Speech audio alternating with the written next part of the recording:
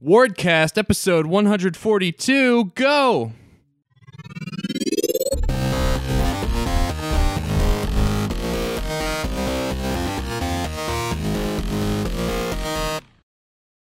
I'm Dylan Vento, and today I'm joined by Amanda Hudgens, creator of the Thousand Button Project and managing editor at Unwinnable. Hi, Amanda.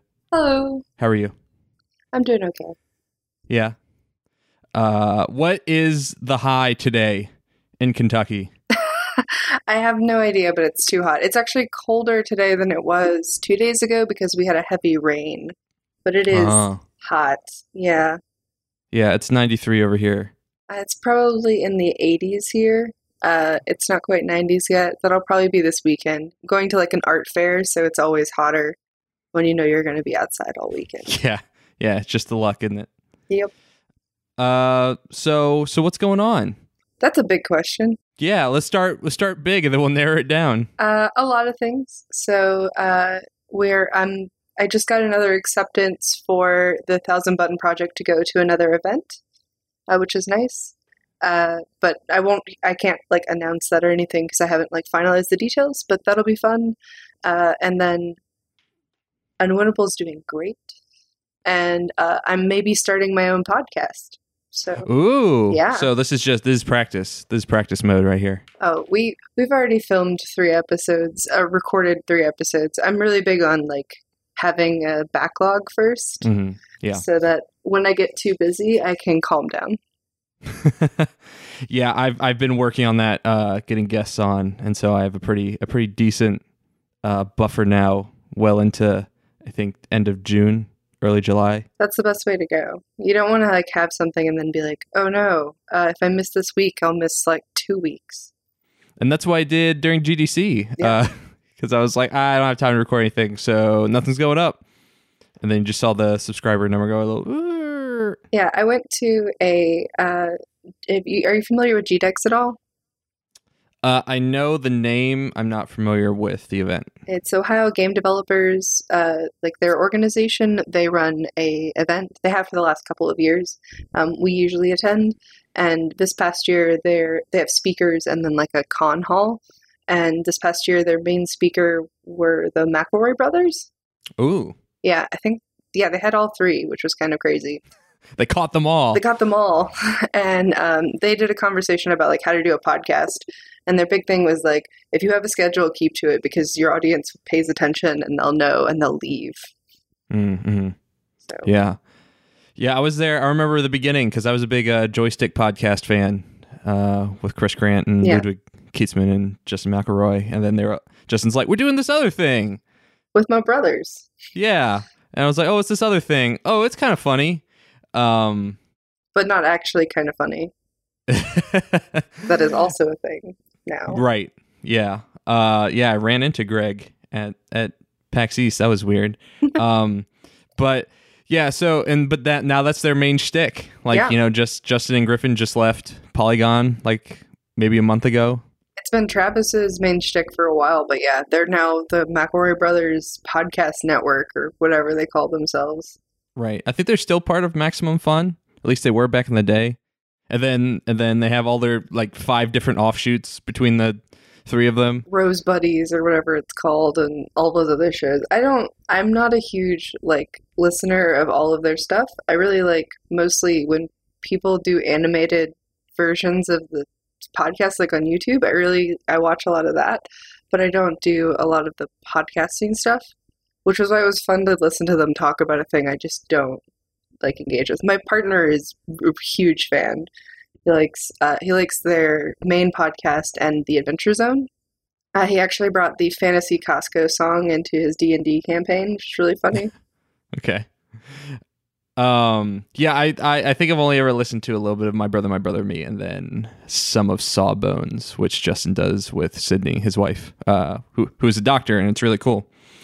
And they're also Southern game industry folks. All the Southern folks. Yeah, it's kind of fun because for a lot of people, the South doesn't exist in gaming at all. It's also weird because in a lot of ways, Kentucky isn't the South. I did Train Jam this year, And one of the guys in my car was like, "No, you're part of the South." It was like, "You're only saying that because you don't want to be a part of the South." He goes, "If I'm in the South, you're in the South." But to be fair, I think he's actually in Georgia, so he is in the South. That's some deep South southernness. That's not on me, bro. Like I didn't put you in the South. But yeah. Wait, so if Kentucky isn't in the South, where would it be? So that's actually the problem, is it's not really anywhere, like geographically. It's really, I've had this conversation with like a bunch of mostly Canadians. It's ephemeral. They find like the regional stuff really odd, because every now and then they'll pop up and they'll go, "I'm writing about a thing. Where is Iowa?" And it's like, I don't know. Well, it's the chef. It's the chef's head. Yeah, I know where it is. I don't know like where it is, like what geographical thing.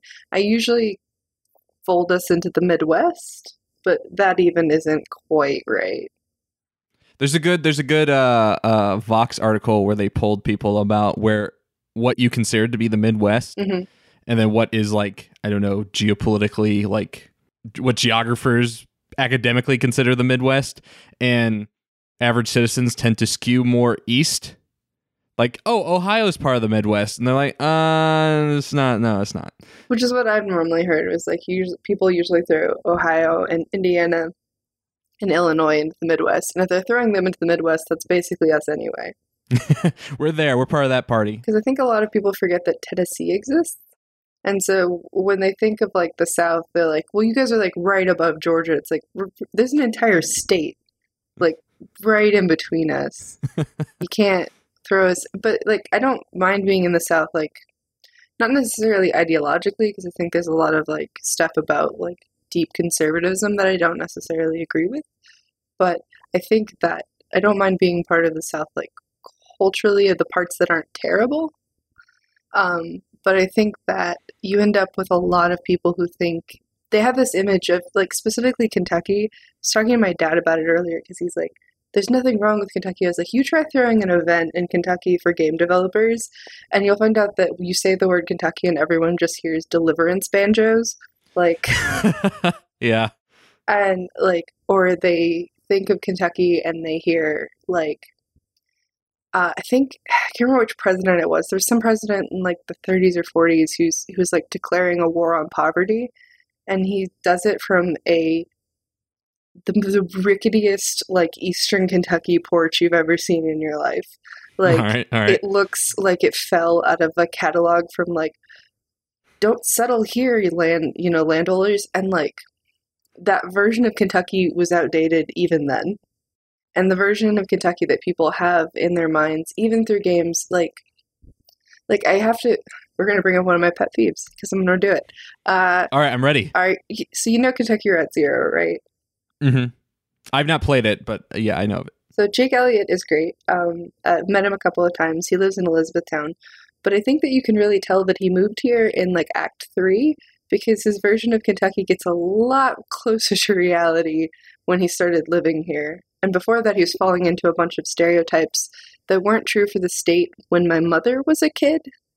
And, like, people have this, even, like, positively, people have this very outdated kind of pastoral representation of the state. Kentucky Route Zero is magical realist, getting that off the table. But it's still founded in a reality that just isn't there. And I think that has in its own way, its own kind of warped impact on how people view the region. Like, it's really hard to be like, oh, hey, Lexington is like in the top 25 cities with the most doctorates per capita, and that's where I live. And people don't get that because they hear Kentucky and they think Deliverance banjos. But right. But like, I live in a highly educated city. I live in a highly educated community. We have a lot of people here. Like, barefoot and pregnant, again, wasn't a thing when my mother was a kid. So it's definitely not a thing now. Yeah. Yeah. Well, I feel the same way sometimes about where I live in Virginia, because it's kind of like, what's the cultural identity at large for these southern states that aren't like the stereotypical southern states? I mean, realistically, that also means that the stereotypical southern states aren't that way either. Of course, yeah. because like we're basing it off of like half remembered things from that like one of the best programs in the country for aerospace engineering is out of Alabama. Huntsville, Alabama has like this huge per capita thing of rocket scientists, which you can think Werner von Braun after World War II moved to Huntsville, Alabama, as part of like the state senator at the time for Alabama was like, no, we got all these rocket scientists that are coming here. So like there's these huge like military contractors and people like Boeing, and they have offices in all these major cities and Huntsville, Alabama. Wow. Because they're graduating some of the top rocket scientists in the country. And that's hilarious to me. Because if you talk to somebody about rocket scientists, they're thinking like, I don't know, Kennedy Space Center? Maybe. They're not thinking Alabama. Right.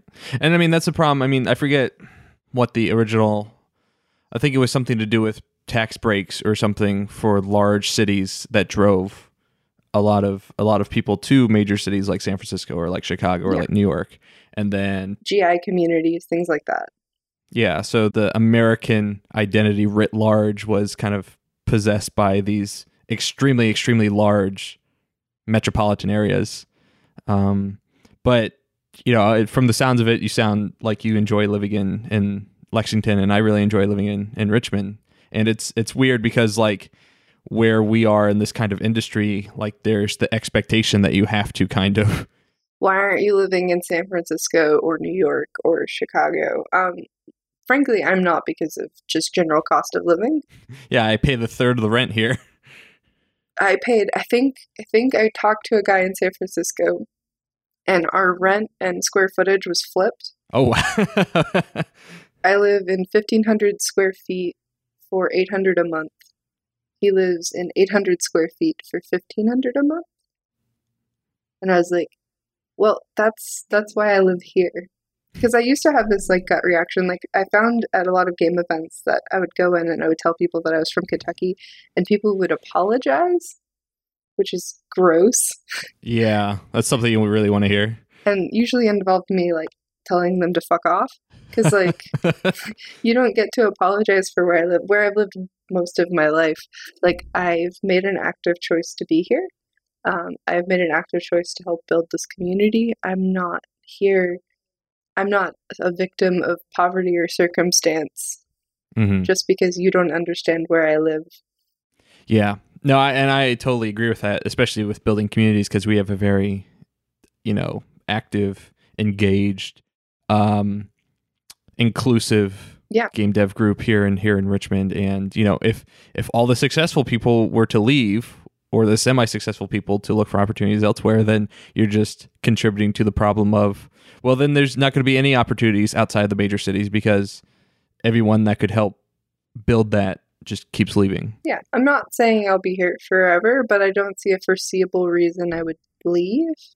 And I mean, the community here is pretty great. It predates me joining it. Like, it's not like I started it or anything. We have an organization called Run Jump Dev, like DEV, and it's really great.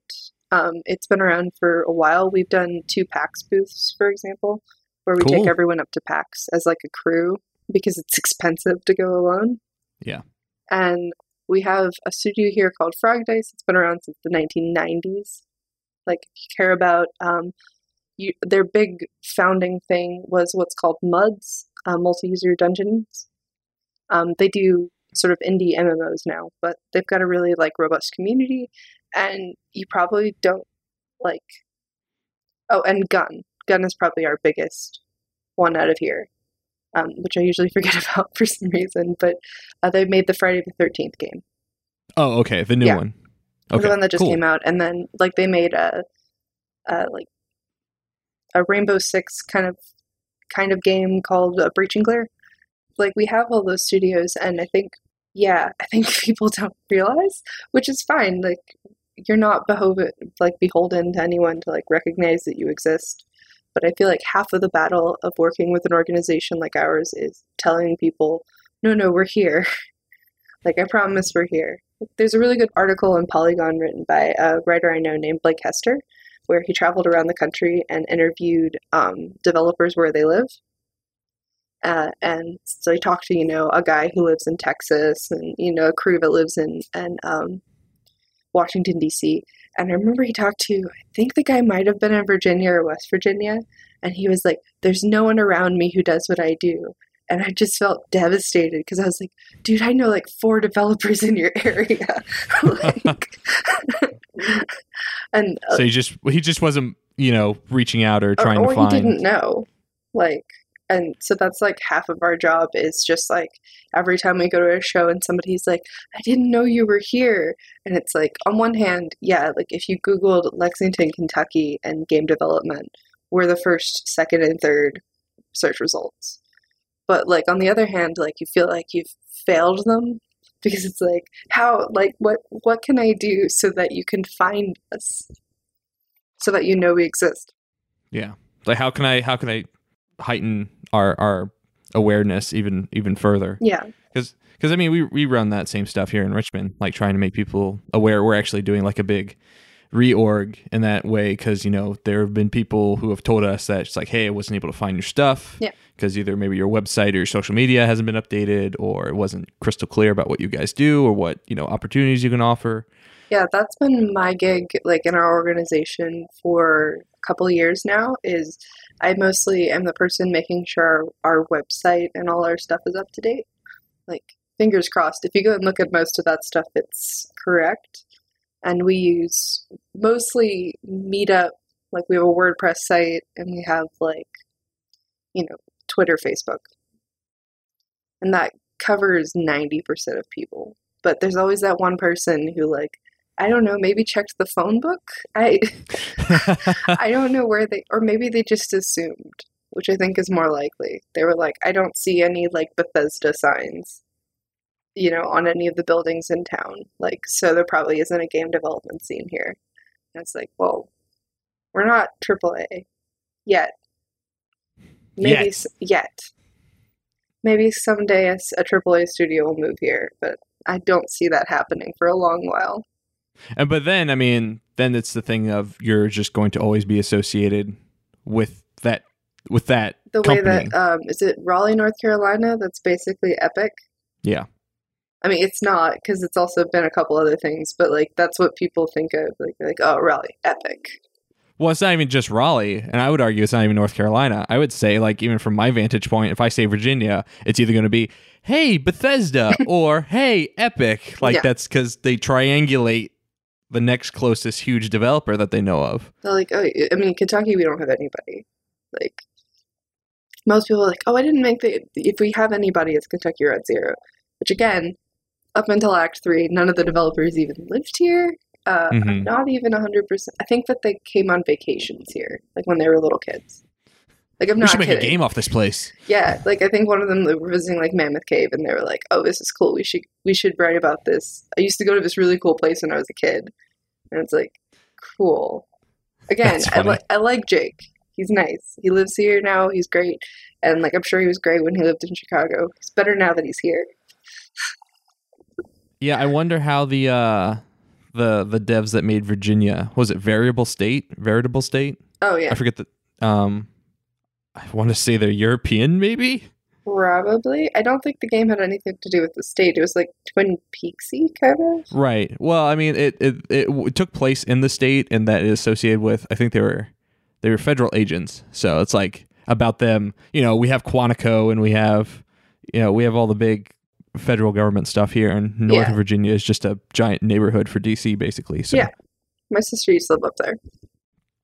Southern devs. Yeah, they're growing and they're getting more like visible. They exist. Like I usually like to sell us to I haven't gotten successfully. GDC does this like pass thing where you can like get passes for your organization to hand out, and I contact them every year with the idea of like economic and like geographic diversity for the region, because like you don't see a lot of Appalachian or Kentucky developers at GDC, and there are a bunch of us, and like be cool if we were there, but we haven't gotten it yet, so who knows. Everybody just wants to blame us for Trump. Yeah. If there's one, I mean, yeah, my state's been, red in the past, is purple now, and we almost swung our state legislature to blue majority, but I live in a firmly Republican state with two hot spots of blue, one of which I live in. So it is, yeah, I get it. But I think that I don't know. I've always thought that blaming the South for everything is a convenient way to get not have to own up for your own shit. Like, oh, you guys did this. Well, yeah, that's not entirely on. Like, we had to reckon with that. You didn't. yeah, yeah. I mean, Richmond being the former capital of Confederacy, there's a lot Yeah. of there's a lot of that exists. I think I was talking to Scott Benson at GDC. Oh, cool. Because he's really big in very active in the DSA and the Richmond chapter of the DSA. I don't know if they did this, but they at least took a photo of it. Someone projected like a light art onto one of the Confederate general statues. I think it was Robert E. Lee, and it said like "Stop White Supremacy" or something. And then they said the medium was light on garbage. I mean, yeah. I mean, for us, we did, like, our Confederate statues were, like, as they should have been, like, they were taken down in the middle of the night. Mm-hmm. Yeah. Like, we announced it, and then a bunch of places were like, we're going to march on Lexington, and we're going to come take them down, and they were down within a week. Like, without any fanfare, they were just gone. It was like, nope, out of here. Yeah, we're still grappling with that. We have a black mayor who is newly elected, and he was very much like, what my stance on it doesn't matter. I need to know what the citizen stance is on it. And Yeah, because it's probably more complicated even there. Like, we Yeah. have almost, like, for Lexington, it was just weird to have it, because we have, like, almost no, like, historical connection to it. Mhm. Like, I think a former vice president of the Confederacy is from Lexington. Like, that's the closest. And it's like, cool. That's nothing. Like, you can't even, like, argue, like, historical relevance. It's like, nah, you guys basically invented a reason to stick a statue in the middle of our town. Right. Yeah, we still have to grapple with that stuff. There's a lot of I guess Sons of the Confederacy that like marched around on Sundays in front of like the History Museum waving their flags. Yeah, which is no good. I mean, that's the part of the South that I'm, like, not a fan of. Like, all of that, like, legacy heritage crap that is just that. Like, it's the part that's not great. And it's the part that, like, makes me not, like, fully recommend, like, moving to the area. Like, I've lived here most of my life. Like, and that's the other thing to sort of point out is that a lot of people are like, oh, well, you live there. Like, you don't get it. It's like, well, yeah, but I also used to live in major cities. Like, I grew up in Denver. I moved here when I was a teenager, and we didn't leave. But I've lived here now most of my life. Like, I'm from St. Louis. Like, I'm not necessarily from here. My family's from here, which is why we moved back. But people hear that you live here and that you're fine living here, and they think, oh, well, you have no choice. I have a choice. I've chosen to live here, but I don't know that I necessarily recommend it, and it's for things like that. Yeah. But it's also weird how people tend to kind of turn a blind eye to it if there's a economic opportunity involved. Yes. So like, Raleigh kind of gets a pass. Mhm. Austin gets a pass. Yeah. For being, part of the South, but they're huge major tech hubs. I mean, it's that thing with, like, when Children of Men came out, this is, like, a weird non sequitur, but when, like, Children of Men came out and a bunch of people didn't want to call it science fiction because that would make them have to admit that they liked something that was genre fiction. And so they were calling it, like, I think the term I heard a bunch was, no, it's speculative fiction. And it's like, it's sci-fi. Just call it sci-fi. You happen to like it. That doesn't mean that it's not this thing you've stated as not liking. Yeah. Well, outside of living in the South, Amanda, why don't you tell me about some of your game dev projects? I used to joke that I only made narrative games about oppression, which is what makes the fact that what I'm doing now, like the best known thing I'm known for right now, is I make large scale button installations as part of an ongoing art project called the Thousand Button Project. That's probably the thing I'm best known for on the internet. Hashtag Thousand Button Project. Um, it's a large. Currently, I have two boards completed. I took one to GDC, which is a smaller one, and then a larger one, which I've taken to MagFest, Anime Central, a couple of other like local conventions that are smaller. And it's mostly just this idea of creating an arcade tabletop that you play by hitting everything all at once. A bunch of people call it like the ultimate button masher. And the idea is that every control does a different thing, and they randomize at the start of every round. And so there's like visual effects, audio effects, and like character effects. Yeah, I first heard about it. One of my friends played it at MagFest. Yeah. And I didn't get a chance to touch it, but I heard about it. I was like, oh, that sounds cool. And then I think you casually mentioned it on the Train Jam Discord. I was like, I heard about that game. And you're like, yeah, I made it. I was like, oh, okay. No, I had this funny experience. Like it's gotten around in this weird way. I'll bring it up at like things, and people would be like, "Oh, I heard about that," and it's like, "Yeah, I made that." And they're like, "You did?" And it's like, "Well, yeah," because it's like really weird to me because it's not really like it's not an easy thing for people to like. I have a hard time explaining it, so it's weird to me that anybody's like talking about it that didn't like actively play it, because it's like, how do you explain that? It's like I'm having trouble with that.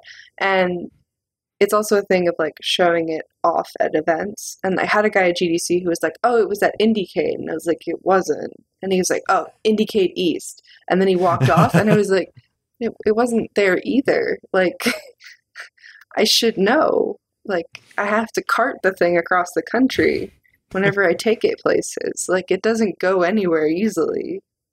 Your controller is reaching mythical proportions. It's just... if Indiecade wants it, they can have it. But I haven't gone. Right. Yeah, that's interesting. I mean, I feel like that's kind of like greater game dev, not criticism, but just like talking about games and stuff. Like, you know, I only play a fraction of the games that come out, and, you know, but I still am pretty aware of a vast majority of them, so I'm able to speak on it, whether it's from stuff I've read or stuff I've heard about. And I'm sure it's weird for any individual dev to be like, "Oh, my game has entered that realm." Like, it's weird because it's not really like, I don't know, like it's like a really small experience, and it's very situational.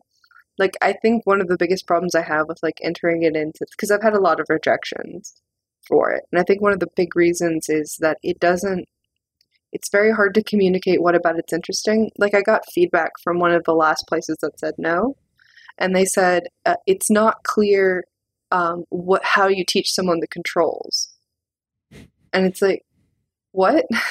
You hit that's the controls. Like, the controls are you hit everything. Like, that's not. And like, I get it. It's kind of hard to like be like, people see it, and like, especially like fighting game people, and they're always like, "Oh, so is there like I can figure this out?" And it's like, no. They're like, "But what if there's like this button? Can you tell me what this button?" No, I can't tell you what that button does. It does a different thing every time. And I think that level of randomness is weird for games, maybe. Because it wasn't originally designed as a game. It's originally conceived and designed as an art installation. Okay. For a local children's museum called the Living Arts and Science Center. It's like a art and science like learning thing for mostly teenagers and like kids. So it's a really great organization. They've worked with us for the last couple of years, and I designed the piece for them originally, and then it got picked up by BitBash, because I know Bryce from BitBash, and he follows me on Twitter, and I was just like, hey, how do I submit a game? And he's like, is it the board? I want it. And I was like, okay, you can have it. Give it to me. Yeah, give me the board. And I was like, sure. I mean, I'd be interested. And like when I took it there, it got a lot of play by mostly like fighting game people who, as far as I can tell from talking to them at BitBash and MagFest, think of it like some really hilarious in-joke that it is not. Like a bunch of them will be like, like dive kick. And it's like, well, I've played dive kick. I thought it was derivative and not very funny. And so like somebody playing it is just like, oh man, I love it. And it's like, cool, I'm glad you like it, but like this isn't an in-joke. I don't play fighting games. Like this is kind of a reaction to not playing fighting games.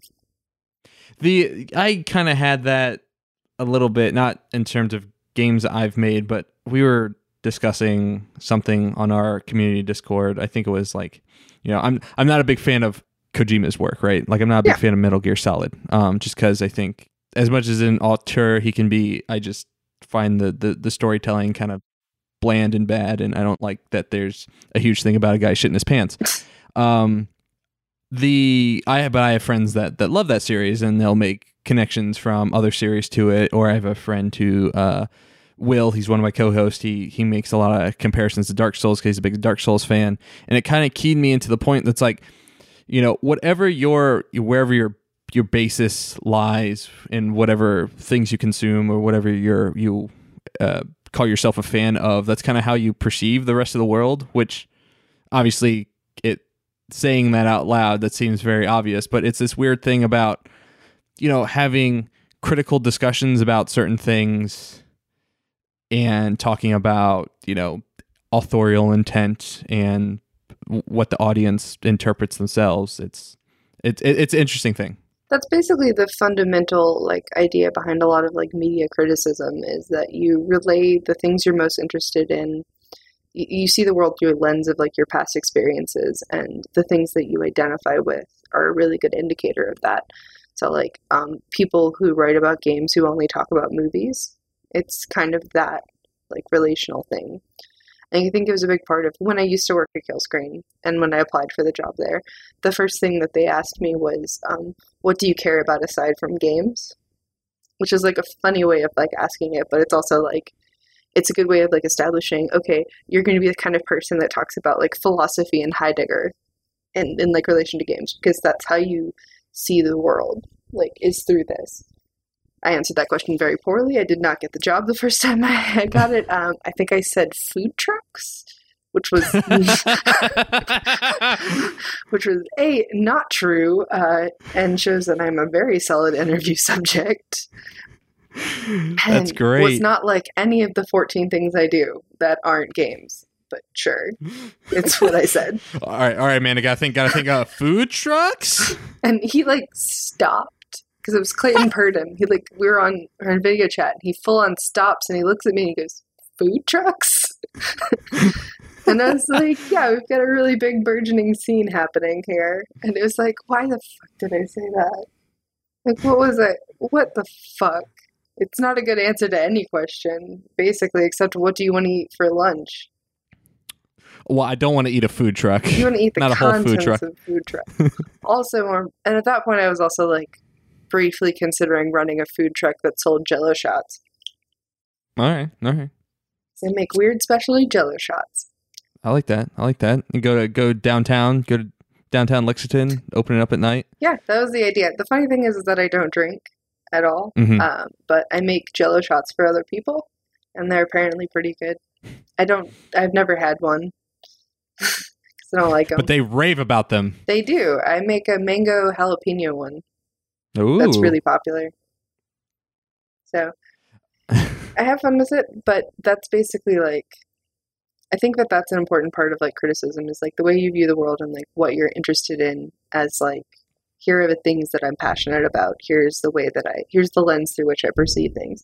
And for fighting game people, it means that they look at my board and say, "Oh, look, a hilarious joke about the medium I love." And occasionally I'll run into people who are like, "Oh, this is an art installation." And it's yeah. Please, you got it. Please tell me your background, because I know that it's not what everyone else is getting. Do you have just a bachelor's in art history, or do you have your master's? Which level of education do you have where you just looked at this and like, a finely curated art exhibit? Because it doesn't look like one either. It doesn't look like anything. Like Just a bunch of holes routed in a piece of plywood. I hand drilled that first one. Like I have a drill and I like every single hole. It has 100 holes in it. One of the guys who like works at a local makerspace saw it and he was like, "You can just CNC that." And I was like, "I don't have a CNC." He goes, "I do." And I went over to the makerspace, and the second board he did in an hour. The first board took me 2 weeks. The second one took an hour. Man, it was like, oh, this is why technology is important. This is why we invented tools. This is why we're not all Luddites. I get it. Oh man, this has opened a whole new world to me. So shout out to Tom and the Korean Now Makerspace for saving my life. Thanks, Tom. But yeah, like I think that the big thing I'm working on is that big project. And then also in terms of game dev, I work for a small local studio called Supersoul. And we work mostly in educational games and client work, but we're also working on an endless competitive, like couch competitive runner called Kentucky Dash. And I guess you could theoretically say I'm the art lead on that. It gets complicated in indie development to say that you're anything, really. Yeah, that you only have one hat. It's like I also did all of the marketing for it, and like I did a lot of the design. But I think the thing that most firmly wouldn't exist without me is the art. So I've started calling myself the art lead because it makes the most sense. So that's like the big like game stuff I'm working on, and then occasionally still narrative games about oppression. Oh, and TED Talk Simulator. Ooh, I think I heard you talk about that on Twitter. I think I saw that. Probably. So a while ago, Cool Games Inc., a podcast I never listened to, featuring a recently fired dick that I also won't name, went and did. They were talking about an idea called TED Talk Simulator. I don't necessarily recommend listening to the podcast. I haven't heard it, but there's a very good like animated thing on YouTube about it. That's like an animated version of what's going on. The game as described didn't really work. It was too random. The idea was that you get random cues, you get a random topic, and you're given like 30 seconds to a minute to like look at this topic, and then you're given like random slides, music cues, and like timings, basically. That's fine. You can see in the video, if you watch the video, or the podcast, if you listen to the podcast, you can see that it doesn't really work because it's too fast. And it's like upsetting because suddenly like the lights go up and now there's a picture of a shark and like the stuff, it's like too random. So I had a couple of friends over and we sort of like fixed it. And so I bottled it up, and there is a PDF you can download on my itch page. That's a PDF of the TED Talk Simulator. I'm going to probably fix it up a little bit more for an upcoming local game jam, and then release it, because it's kind of stupid and fun. And it's a good like party game. I've had a couple people try it out. The weirdest one was actually, we ran a local game dev conference here, and Chris Charla, the guy from ID at Xbox, he was speaking, and I told him the premise of it, and he was like, "Oh, that sounds like something I have to do." And I was really worried because it's like, don't set up your expectations really high. And then he did it, and he knocked it out of the park. I don't think anybody like actually captured video of it, but he gave a pitch perfect presentation. He didn't fluster, he didn't fumble. He just he started at the beginning, and like we're throwing curveballs. Like a sign will pop up. He's like talking about some famous geologist or something, and there's no way he's memorized the information. He's had a minute, right? And he's standing up there, and all of a sudden the screen will say something like 99%, and he just incorporates it and then moves on. And you're just like, how? Because he's the head of ID at Xbox. Yeah, this is why. This is why that dude's in charge. It's because he can get one hell of a presentation off of nothing. Which game out? Which game out? All right, got it. All right, Let's do this. Let's give this pitch. Let's give this pitch. I got this. So yeah, I guess the answer is that I'm working on everything. That's a good place to be. Yeah. Yeah, I trying to look of a way. I did look at the TED Talk simulator. I remember it now. I did go to that itch page. I was vaguely so it's physical, obviously. Mostly. So it requires like a presentation screen of any kind, like a big TV, or the one we use in my house is we have like a Chromecast and a TV, and then like a laptop where someone like controls the thing, and then it has like a PDF with rules in it. But it's probably closer to like a tabletop game than it is to like a Unity project. My day job boss is like, we should make it a Unity game, and I was like, that sounds complicated. But so basically, you give the speaker a subject matter, and they have to talk on it, and then, Yes. like you said, you throw them curveballs. Mm-hmm. That's cool. It's very fun. I always like kind of physical projects like that. I don't make a lot myself, but we did one global one year where I forget which theme it was, but this guy showed up. Oh, it was Ritual. It was the one that was Ritual. Okay, so it was like 2 years ago, 2 or 3. Yeah. And this guy showed up and he custom CNC'd a custom Ouija board called Emoouija or something. So it was just, instead of letters, it was just every emoji on this Ouija board, and it looked pretty good. Then you got to do it. There's an emoji board. Yeah. I'm poop emoji just perpetually. I also kind of wanted to ask, since we were talking about you working at Unwinnable, I was kind of curious about how you kind of balance those two things. Oh, sort of the like bias, like the big like bias ethics in game journalism question. I guess I meant more so like, how do you have time for doing all this stuff? Because I don't. Okay. Like last night, like I had to tell one of my writers, very sweet guy. This isn't an indication on him at all. He was like, "Oh hey, like I haven't heard back from you," and I was like, "I haven't been home yet." Because like I left to go to work at like 9, and like because my day job, so I left work. I worked here all day. I then recorded a podcast. Then got suckered into going to a bar. I didn't get home until like 3 a.m. So I did 4 edits at 3 a.m. Oof. So I did, because I was behind. I hadn't done Thursday yet. So every article that went out Thursday and Friday at Unwinnable this week, I did in an hour before I crashed, which probably isn't the best way to do it. Like, I'm not recommending this to anyone. I just really like working there.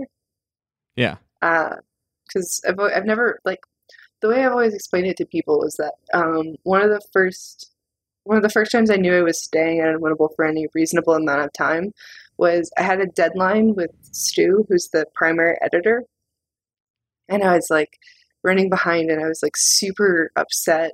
Like I had a bunch of stuff at my day job, and I didn't know how to tell him because I'd had like other editors where I'm behind, and they're like, "Well, you've got to do it." And I contacted him, and I was like, "I'm sorry, I was going to write you an article, and instead I wrote you a 2,000 word, like, panic attack." And it is, like, I still have a copy of it. It's the closest I have to, like, having a panic attack written out on paper. It's, like, 2,000 words of me just going, I hate everything, I don't know what's going on, I'm miserable. And he goes, well, I'd like to read that. And he's like, and also, you can have 2 days, like, you can have 2 extra days. And it was, like, he was so chill about it, he was so calm about it, and he was just so, like, no, it's fine. And he's like, we can publish this if you want. I was like, no, I do not think we should publish my panic attack. For the world to see. No, because he's been really supportive. Like, the last 2 big articles I've had wouldn't have happened without Stu, like, saying, we should do this. Because, like, I don't, it's just really easy for me to, like, go back and just not do anything. Like, because I enjoy editing. I used to do a lot of creative writing workshops in my first undergrad degree. And so I was like, oh, this is really fun for me. I like going through pieces and helping nurturing writers to grow. Like for me, an editorial writer relationship is really about give and take and about the relationships you have with your writers and maintaining a positive one, even if they've turned you in something that you're like, whew, oh, buddy. Let's take 5 minutes. Let's go back. Let's get to work. Let's even when it's that, like, if you treat someone like they're an idiot or like they're never going to get better, then they won't. And that's the core of like how I edit, is that it's a meant to, like, my best creative writing teacher was a guy named Gurney Norman. He's a 1970s beat writer, and he was my last creative writing teacher in college. And his big thing was positivity. Like, you would give him a piece and it would be terrible, and you knew it was terrible, and he would look at it and he would go, "I really like what you've done here." And like he would explain to you what you had done wrong, like what parts. Like, "I really think that your voice will come through more if you do this." But he was so chill about it that like you felt yourself getting better just to like make him happy, but not in a way that was like antagonistic. Because I think there's a lot of writing and editing relationships that are antagonistic. Like, you go on Twitter and you see some editor posting like a dunk on one of their writers for like using some formal thing that they don't like. Like, "Can you believe that there's writers who still use the Oxford comma?" Or, something stupid like I knew that. you were going to use that example. That was the first example that jumped in my head. But like, that's stupid. If you get what they're saying, it doesn't matter. Like, I have a very lackadaisical approach to that. Like, I don't, like, people are always like, "Do you want video games or video space games?" And I was like, just be consistent. Like, formalism, I guess, is nice, but we're not running a site that's formal.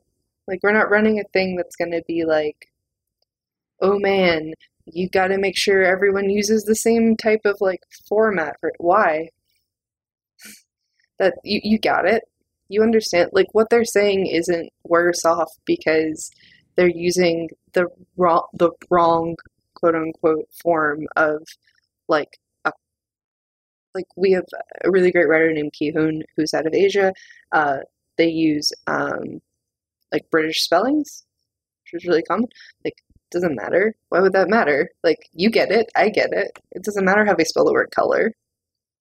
And so like that whole thing. But yeah, I like working with Stu because the first time I talked to him and said, "Hey, do you want an editor? Like, do you guys have an editorial direction?" And he was like, "What's that?"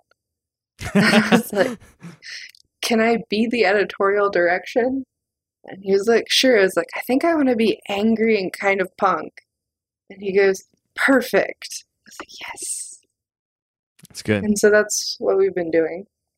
Yeah, and I mean the site itself like definitely has that sort of vibe, and like you do monthly issues or kind of a magazine as well. Yeah, so the basic rundown for Unwinnable is we have a daily sort of website updates, usually Monday through Friday. That's mostly me. Anything you see coming through the website is something I've approved. Then you have our monthly issue, which is the Unwinnable Monthly. And the next two things are subscription based, so you have to buy in. Because we have a subscriber model, so that we can actually pay our writers and we don't have to do shitty advertising. And so there's the Unwinnable sort of monthly thing, which is mostly Stu's purview, and that is regular columns, things like that, pretty standard sort of web magazine that you download on a PDF. And then we have a new edition, which I could have wrong, but I think that's Mel King running that. And it's called Exploits, and it's all micro blurbs and reviews. So cool. And that's like a smaller sort of offshoot publication. So if Unwinnable comes out on the 15th, Exploits comes out on the 30th.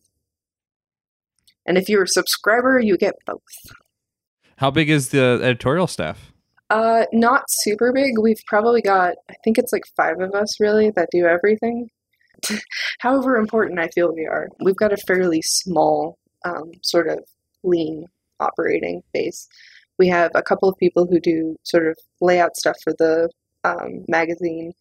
Mel runs our social media as well, for example. And then I do editorial stuff and like clear through pitches with Stu. So it's all pretty small, and it's still mostly at this point volunteer, because we're that kind of publication still. Like, we're growing. Like, if we can get our subscriber base up, we can get more stuff. If we can get more sponsors, we can like pay better. Because the eternal problem with, and something I'm very open with new writers when they sign up for us, Like I'll talk to them, and they'll be like, what's it like working for you? And I'll be like, it's great. Also, we don't pay great because we don't. But I like to do that because Killscreen didn't. Like when I first started working for them, they said, we paid $20 an article, and I was like, sure, it sounds great. That's terrible. Like, full disclosure, that's absolutely brutally awful. Like most web publications I've worked with outside of that are like 150 to 500. So, like, to give you context for how little that is. And sorry, I'm brutally honest about pay because I think that it's the only way to important. It's the only way to talk about it. It's the only way to say, like, okay, this sucks. As an industry, this sucks. Because I think that's part of what started that's one of the things that started this whole problem with the web and the internet and this, like, retaliatory actions against writers in general was this idea that for some reason people thought we were getting paid really well. And, like, oh no, honey. Not at all. Like, and, like, Killscreen, when I got $20 an article, I thought that was really good because the last place I'd worked paid me $5. And so I was like, oh, 20, Jesus, that's the best pay I've ever had. Rolling in it. Yeah, oh man, $20.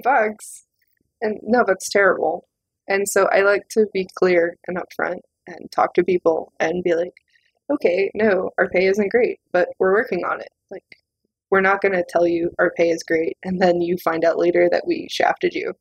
Our pay isn't great, but we're really supportive and we actively are trying to make that better. And you're not trotting out the, ooh, we're paying you an exposure line. No. Yeah. Oh, God, no. That's the worst. Yeah. I mean, I never knew much about Killscreen's kind of, policies or anything. Like, I feel like the tone has changed very rapidly on them. And I think I saw someone just remark like they're not even really a publication anymore or whatever. Oh, they aren't. If you look on their Wikipedia page, there's actually a really good line there about how they're a aggregator is the technical term for that. And what that mostly means is that they exist as a link off for other sites. Like if you go to the Killscreen website, which I think isn't even optimized for not mobile, which is weird.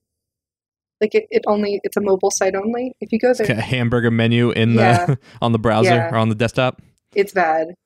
And so if you go and look at that now, it's like links to everything's a link to like the Amazon search for Killscreen, I think is one of them. And like MIT Press, and like I think the last time I checked it was a interview from 2014. Killscreen's just Reddit now? No, it's worse. Because it doesn't change. Like right. Reddit at least like updates, but like it's all basically dead. I think that they're technically an ad agency now. I wouldn't know because I'm not one of their clients, but I do know that they're not a web publication anymore. Yeah, whenever any of our colleagues locally like get showcased with a game jam game or something that they made, like Daniel Riendo wrote an article about one of Will's games from awesome. Illumdar a couple game jams back, and he was really excited. Yeah, she's Waypoint. Yeah, and Will's also a huge fan of Danielle, so that was really exciting for him. And we did 0 hour game jam once, and my colleague Sam made like a game where it's like you're looking through a microscope, and it's just kind of it's very passive Zen game where you're just watching kind of like microbes and stuff kind of shift around. And I think Killscreen wrote something about it, and we were like, oh, it's like publication wrote something, and then now I'm like, maybe not bring up that Killscreen wrote something. I don't know. No, I mean they were. I mean, and the thing is that like, so I worked with them right up until basically they fired all of their staff, which I can say because I'm not under NDA. So they fired everyone, and I wasn't staff. I was regular freelancer. I wrote 3 to 5 articles a week for them, and they basically I got an email one morning saying you have to have all your outstanding articles in by tomorrow if you want to get paid for them. And then I was like, okay, and I didn't realize that they'd let everyone go. So there was like this brief moment of like, oh God, what did I do? Because like they didn't tell me that everyone was gone, but that's what they did. They basically fired everyone in like kind of one fell swoop. And guess let go, because it's not like any of us did anything wrong. So firing is probably the wrong word. But like I still think fondly back to like I would occasionally like run across like articles I'd written about like other people's games. Like I would go and download these games later to like play again, and I would like see in the comments like they would have like suggested articles and they'd have like a link and it would say Killscreen and it would have my name, like so and so from Killscreen. That feels good because it does. Like I like being supportive of people, and like I guess to cover the general bias question because it's relevant. I don't write games about people I know. I don't write articles about people I know, to clarify. I'm very far away from that. Like on the big part, I mostly work in games that are either art installations or like very small educational projects that like were not getting covered by Polygon or something. Though the Thousand Button project was in Polygon as part of the BitBash coverage, which was really nice. But like I'm not covering like games like mine, and I'm not really covering games really at all at this point. Like in the last year, I've basically transitioned out. I'm covering, if anything, film, because games got mean, man. Yeah. Games writing got mean, and it got harder to avoid that conflict. Like I think. Like, for example, even, like, I did an article for Killscreen at one point about the Sausage Sports Club game. Chris Wade, he's out of Chicago. And then, like, after I posted that article, I met Chris Wade in Chicago. He's great. Hung out with him on Train Jam, and that's, like, is that complicated by the fact that I wrote this article about him beforehand?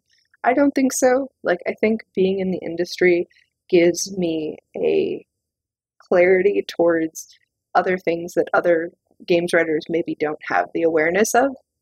Like I can ask questions about engines that other people can't. I can ask questions about like production timeline without being like, oh, this is taking a while. It's like I know that games take a while. Like I've worked on them for years. So I think gaming is the only industry I know of in creative endeavors where having a foundational knowledge of the task is treated as a negative. Like, I feel like if I worked in movies and wrote about them, there wouldn't be this much of a backlash to it. But the fact that I write about games and have made them is some sort of, like, great evil to the kind of dicks who think that women shouldn't be on the internet.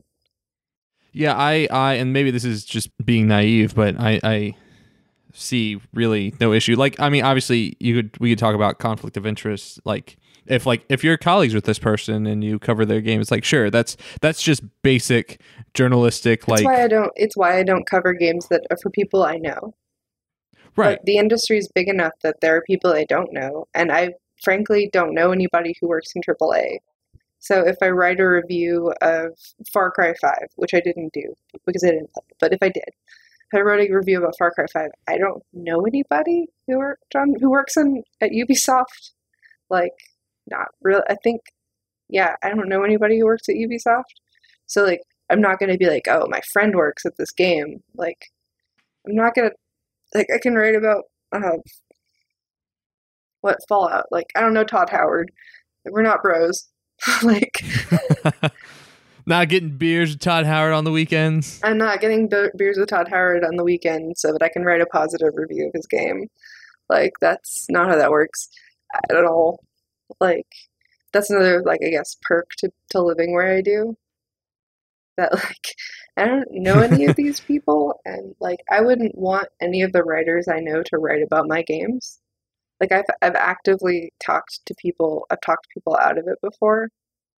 Like, I've had writers be like, oh, can I write about, like, the Thousand Button project? I was like, I think that's, like, a clear violation of, like, bias. Like, no.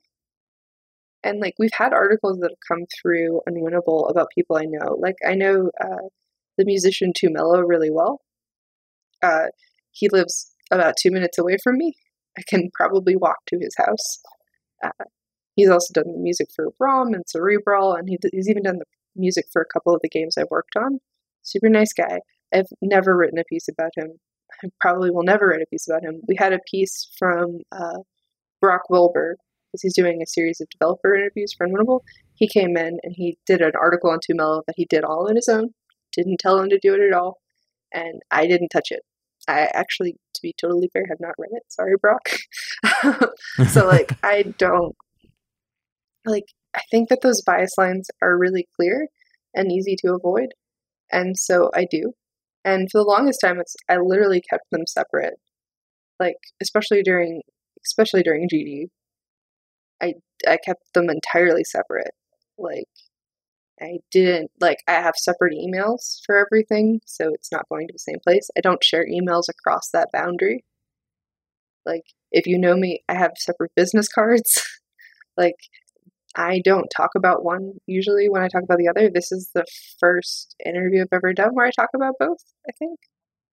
There might be one exception. Like, I think I let an intern interview me for one of my first publications about the fact that I made Ludum Dare games. Because he was like, I want to interview someone. I was like, fine, you can interview me. But I think that's probably it.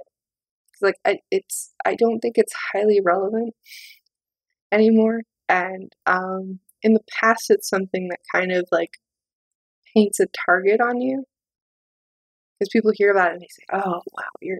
It's like I have a deep freeze page, which is always fun. I had a guy contact me from there and go, you would better like fully disclose that you know Zoe Quinn, or else. Like, it was very weird, and you can even look at it. I think it's actually still archived on the deep freeze page, which is the weirdest part.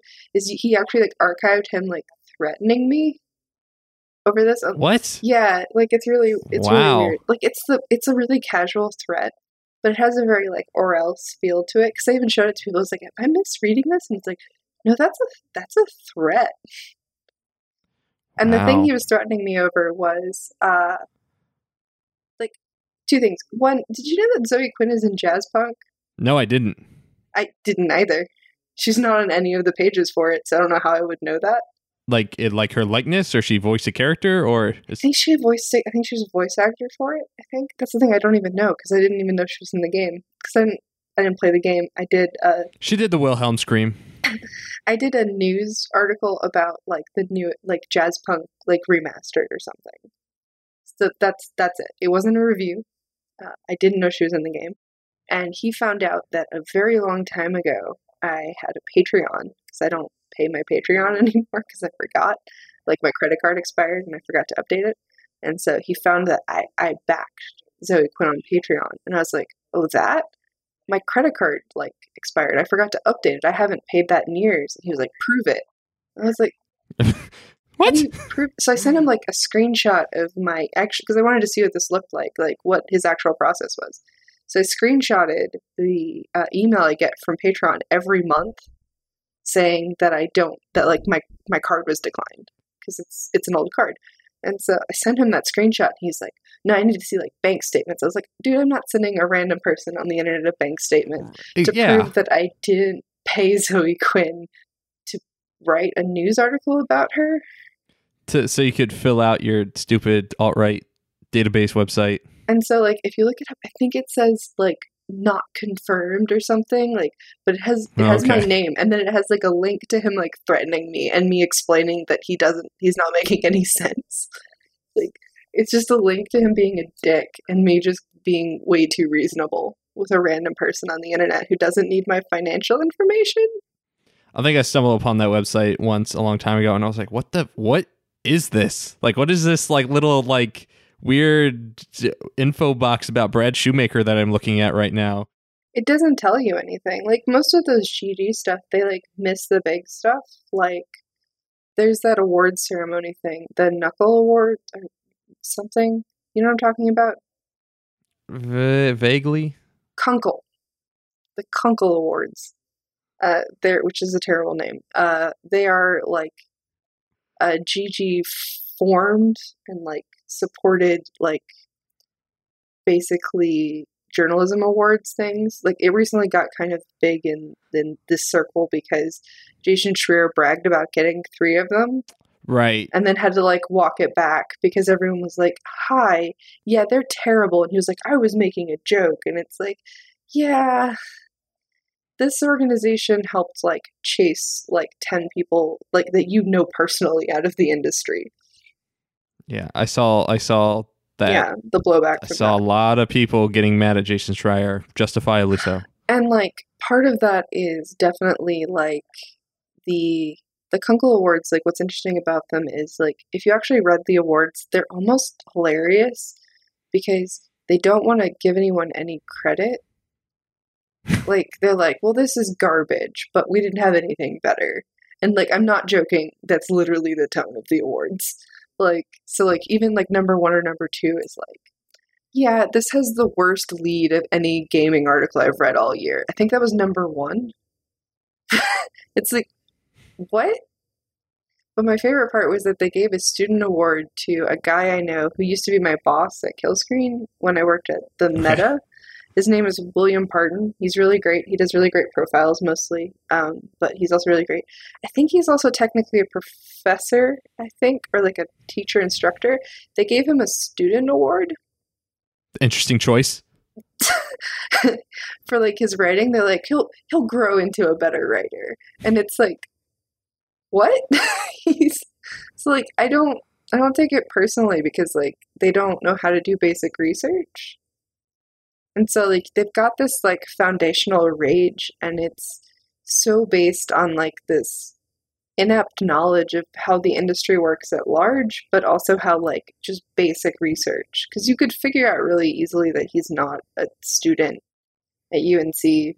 Like that's not hard, and he's been in this industry for a while. So like calling him a student is really funny and also bad. Sorry, Will.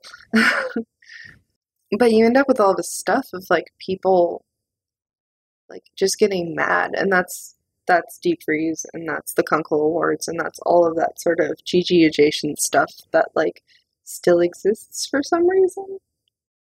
And it's just, to me, the fact that, game developers and games journalists know each other and are colleagues and sometimes, walk across the aisle, like, I don't see the big deal in that. Like, if it's just like, hey, if I know someone personally and I'm not going to cover them, like, that's you doing your due diligence. Like, the fact that, Kate Gray is, working at co-op now and doing narrative design, or like Greg Kostavin left GameSpot to go do narrative stuff for Supergiant. Like, It's a small fucking industry, man.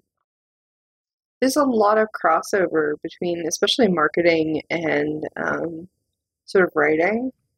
Like, it's just there's a lot of crossover skills that work in both. And you're gonna have people that cross that line to like go across the border. Like, I don't know, Anthony Birch has done that before, like, even. Like, just like, and I'm over here and now I'm over there. Kara Ellison, who is probably one of sort of the most well known female games journalists, isn't a games journalist anymore. Like, I think she works for somewhere in Montreal, maybe Eidos or something. Like she works for like an actual like publication now. Or Leigh Alexander, who was that big like hated person during Gamergate, is now working in games. She did Reigns Her Majesty, which I heard is pretty good. And I think she did some Netrunner stuff. But like there's kind of this thin sort of uh, easy to cross barrier between these two. Like it's very malleable, and I think that it's again this is like that general ignorance of how the industry works. Like I'm not gonna write a glowing review of Sausage Sports Club because now I know Chris, and that's inappropriate. But I'm also not going to avoid talking about all games because I don't know every game developer who ever existed. Like, I'm not going to talk about the people who like spent the night in my house, like crashing as they go from to another state or anything. But I'm not going to like just not talk about the industry. It's my industry too, man. Like, been here for a while. not going anywhere. Probably not. I don't see a reason to. I like what I do. Like, I've mostly transitioned to writing about games, not writing about games anymore because it's just easier. Like the maddest someone got at me last year was over a review of Mother, that The Earthbound prequel? no Or the no, the movie, movie. like the really Okay. bad Jennifer Lawrence movie. And like they basically called me out for like not being well read enough. And it was so mild. I was like, man, when I was doing like just basic like games coverage in like 2013, 2014, like I was getting people who were like, you deserve to get sexually assaulted, and this dude's just like, I think you should read more. And I was like, this is honestly refreshing. Please give me your Thank you, please sir. give me your book recommendations. Like, you're a baby. I've dealt with way worse. I was born in the darkness. I've been in the trenches, my man. You aren't gonna scare me off. Yeah, I hate how disgusting this industry or and the fandoms can be about that kind of stuff, and it's completely unwarranted and unnecessary. I blame late 80s, early 90s advertising for the most part. A lot of those sort of, I think that it can be found there. Because again, one of my degrees is in like media, like arts and like stuff like that. And one of the things we talked about is advertising as it shapes perceptions, and that's really relevant with Gamergate and everything that's kind of like related around it, because the late 80s and early 90s had a bunch of advertising that identified gaming as like an identity. So like it isn't just that gaming's this thing you do, this activity you do, it's like who you are. And so a lot of people really took that to heart. They're like, oh, I'm a gamer. Like being a gamer means that girls don't like me. Never mind that girls were gaming for as long as boys have. Or, being a gamer means that girls don't like me and I have this cool thing that nobody likes me. And then you also have that sort of paired with stuff like Revenge of the Nerds and stuff that really focus this very toxic idea of male nerd culture. And you take from that and people go from that to this is my identity, and you being here is a direct violation of that identity. And and that creates this conflict. It's not really understandable because they're grown-ass adults. They should know better. Like, I don't agree with the idea we have a lot in covering Gamergate where we like to refer to them as children, because they're not. Like, every person I've interacted with personally who's in GG or is in that sort of alt-right sphere, they're not children. They're grown adult men. They know what they're doing. And when you say that they're a child, that leaves them both room to grow and an excuse to not have to validate their actions. And at the end of the day, like, they're aware of what they're doing. They know what they're doing. They don't care. And even the ones who are like, oh, it's just ethics and games journalism. It's like, dude, if you can't do your fucking research, I'm not going to do it for you. I don't got time. I got 14 jobs. Like we said earlier, I'm doing everything. Yeah. I haven't heard it come from the perspective of advertising, but that makes a lot of sense. I think it's a big part of it, because I think that's why people got so mad when people like, I think the Leigh Alexander article that people always bring up is the gamers is dead one. Like, people are like, no, I am a gamer. And it's like, well, you're a lot of things, but like, at this point, gamer as a term is really non-functional. Like, I can get my grandmother, she'll play games all day if I let her. Like, but that doesn't make her a gamer. I'm like, what does that even mean? Like, the fact that I don't play Call of Duty doesn't make me a gamer? Like, okay, that's weird. Nobody plays Call of Duty. Everyone plays Call of Duty. Nobody plays Call of Duty because everyone's playing Call of Duty. It's like the #1 selling game every year it comes out. Yeah, I remember that kind of stuff wrapped in, like, when the Penny Arcade stuff, like when Mike Krahulik said some of that transphobic stuff, and then also like the making light of sexual assault victims. Oh, the rape wolves, dick wolves. Yeah. And yeah, I remember reading that. It was a Polygon article. It was like Death of the Penny Arcade Generation, and it was kind of like, yeah, no, we need to step away from this as kind of a culture. You can't tie your entire identity to this. Yeah, like, what are you going to do? Tie it to the media you consume? We don't really have like a large bastion of people who are like, I only read sci-fi fiction. Like, that's your entire identity? Like, this one blip of media you, like, cover? That's not how that works. Yeah. So, hopefully everyone remains aware of it. I constantly worry that, people try to sweep it and be like, oh, it's fixed. It's done. We're good. Well, I mean, that's the standard, the whole, like, the the racism is dead because we had a black president. It's not dead. Like, GG isn't dead. It's just moved and relocated and allowed to fester. And I think you get a lot of that toxic stuff every now and then, like even just like the response to Battlefield 5. Like I think I saw, I think her name's Megan Faroukamesh. She used to write for Polygon and now she writes for The Verge. And she posted a big long thing that some, like this multi-page screed that someone had like DM'd her because she like said something about Battlefield 5. And they were like, you don't understand games. And it's like, she's been like, what? It's like, because I disagree with you, I don't get what I'm talking about. Like, that's not how this works. And it's not, that's what I'm saying, it's not dead. Yeah, I mean, I believe she had like a really bad encounter with a Naughty Dog dev once that said something super vile to her. Probably. She seemed very nice the one time I met her.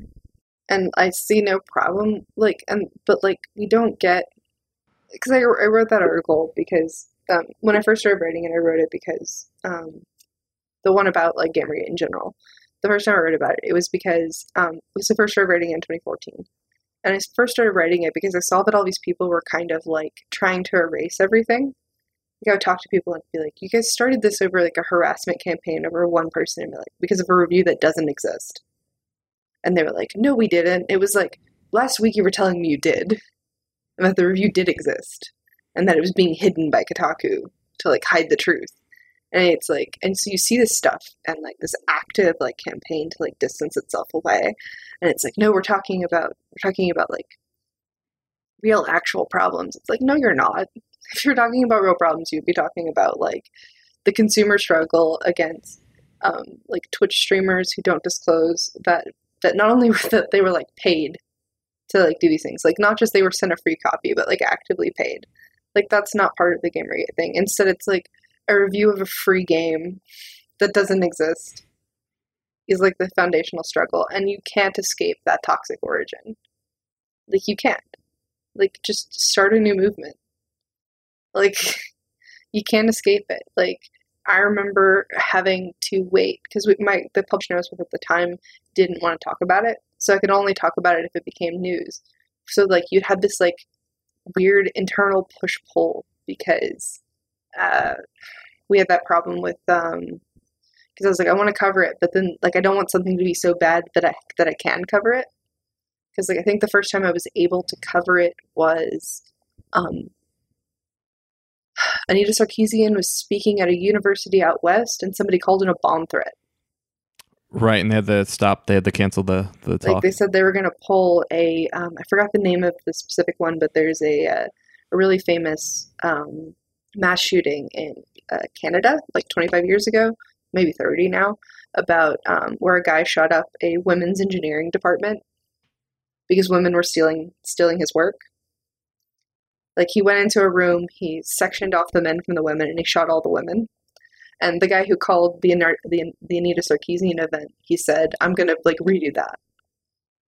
So it's like that was like newsworthy enough for my publication to cover. It was like this guy threatening like extreme violence.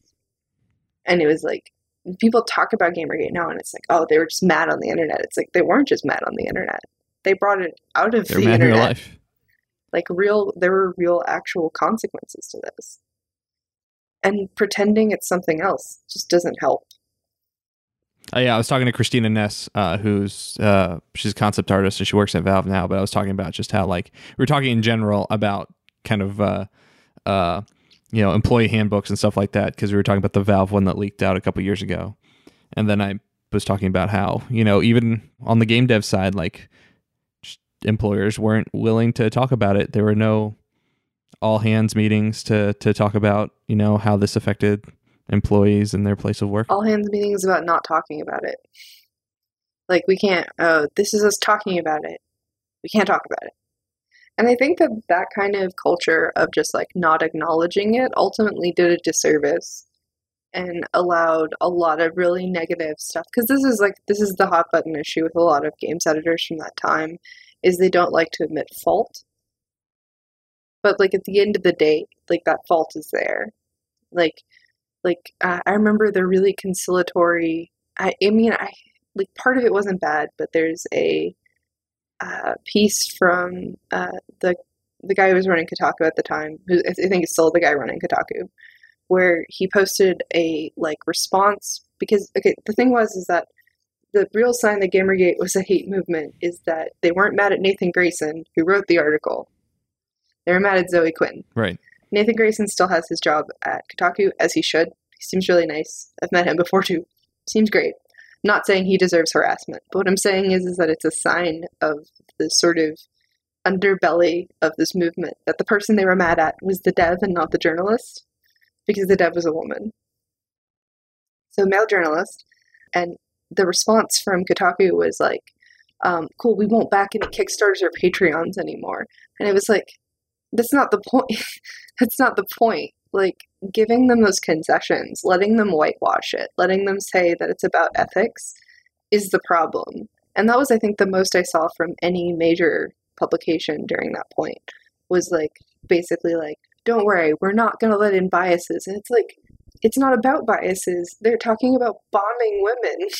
Like, don't give in to their talking points because they couch them in like potential problems. Like, if you want to like interiorly say like, let's maybe guys don't like back people on Kickstarter, but you're going to write about, that's fine.